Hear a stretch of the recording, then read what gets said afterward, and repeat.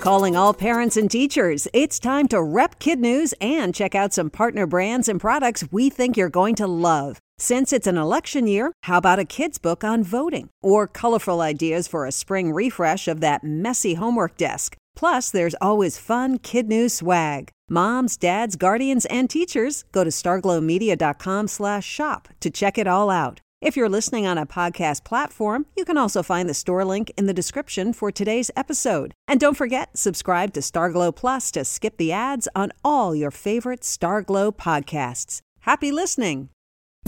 Good morning and welcome to Kid News. I'm Kim. Today is Wednesday, June 19th, 2019. And we begin with an Iowa high school coming up with a creative twist on gym class. Students can now get their credits by doing yard work for those who can't. Under the supervision of teachers, students rake leaves, pull weeds, cut grass, clean gutters, whatever a disabled or elderly homeowner needs in the way of outdoor chores. One of the organizers calls it a win-win. Students get exercise and their phys ed credits, and those who can't do their own landscaping enjoy some much-needed help.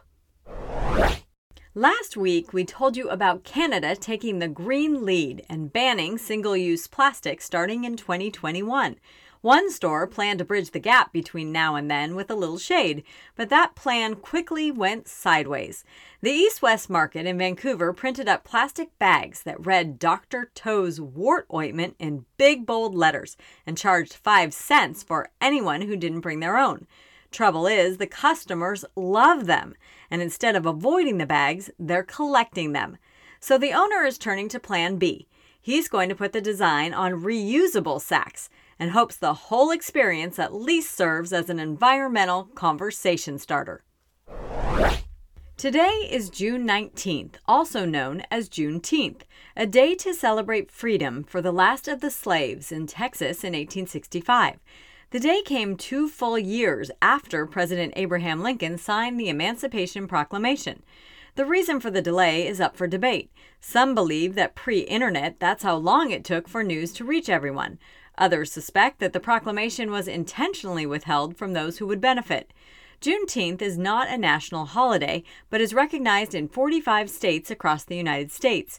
Celebrations include parades, barbecues, and fireworks, much like the 4th of July.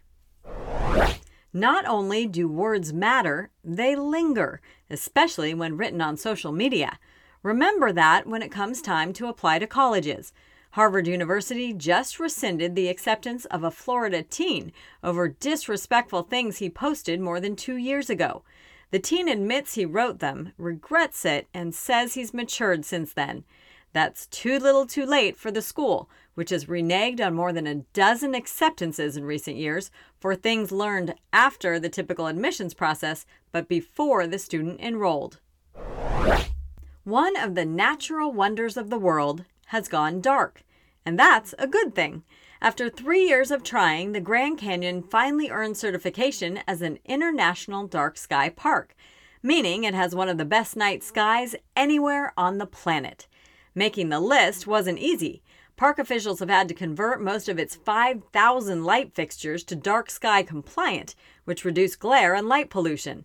In the next few years, 90% of Grand Canyon lights will reportedly become night sky friendly. The park will celebrate its new designation on Saturday. And that's it for Kid News this morning. Now our Kid News quiz. Some Iowa kids can skip gym class if they do what? Do outdoor chores for the elderly and disabled in their community. Plastic bags in Canada say what, in the hope that you'll be too embarrassed to use them? Mr. Toe's wart ointment. Why did Harvard just take back the acceptance of a freshman? Because of unkind things he posted 2 years ago. What does Juneteenth recognize? Freedom for the last of the slaves, 2 years after Lincoln's Emancipation Proclamation. In One for the Road this morning, a tree that inspired Dr. Seuss has fallen.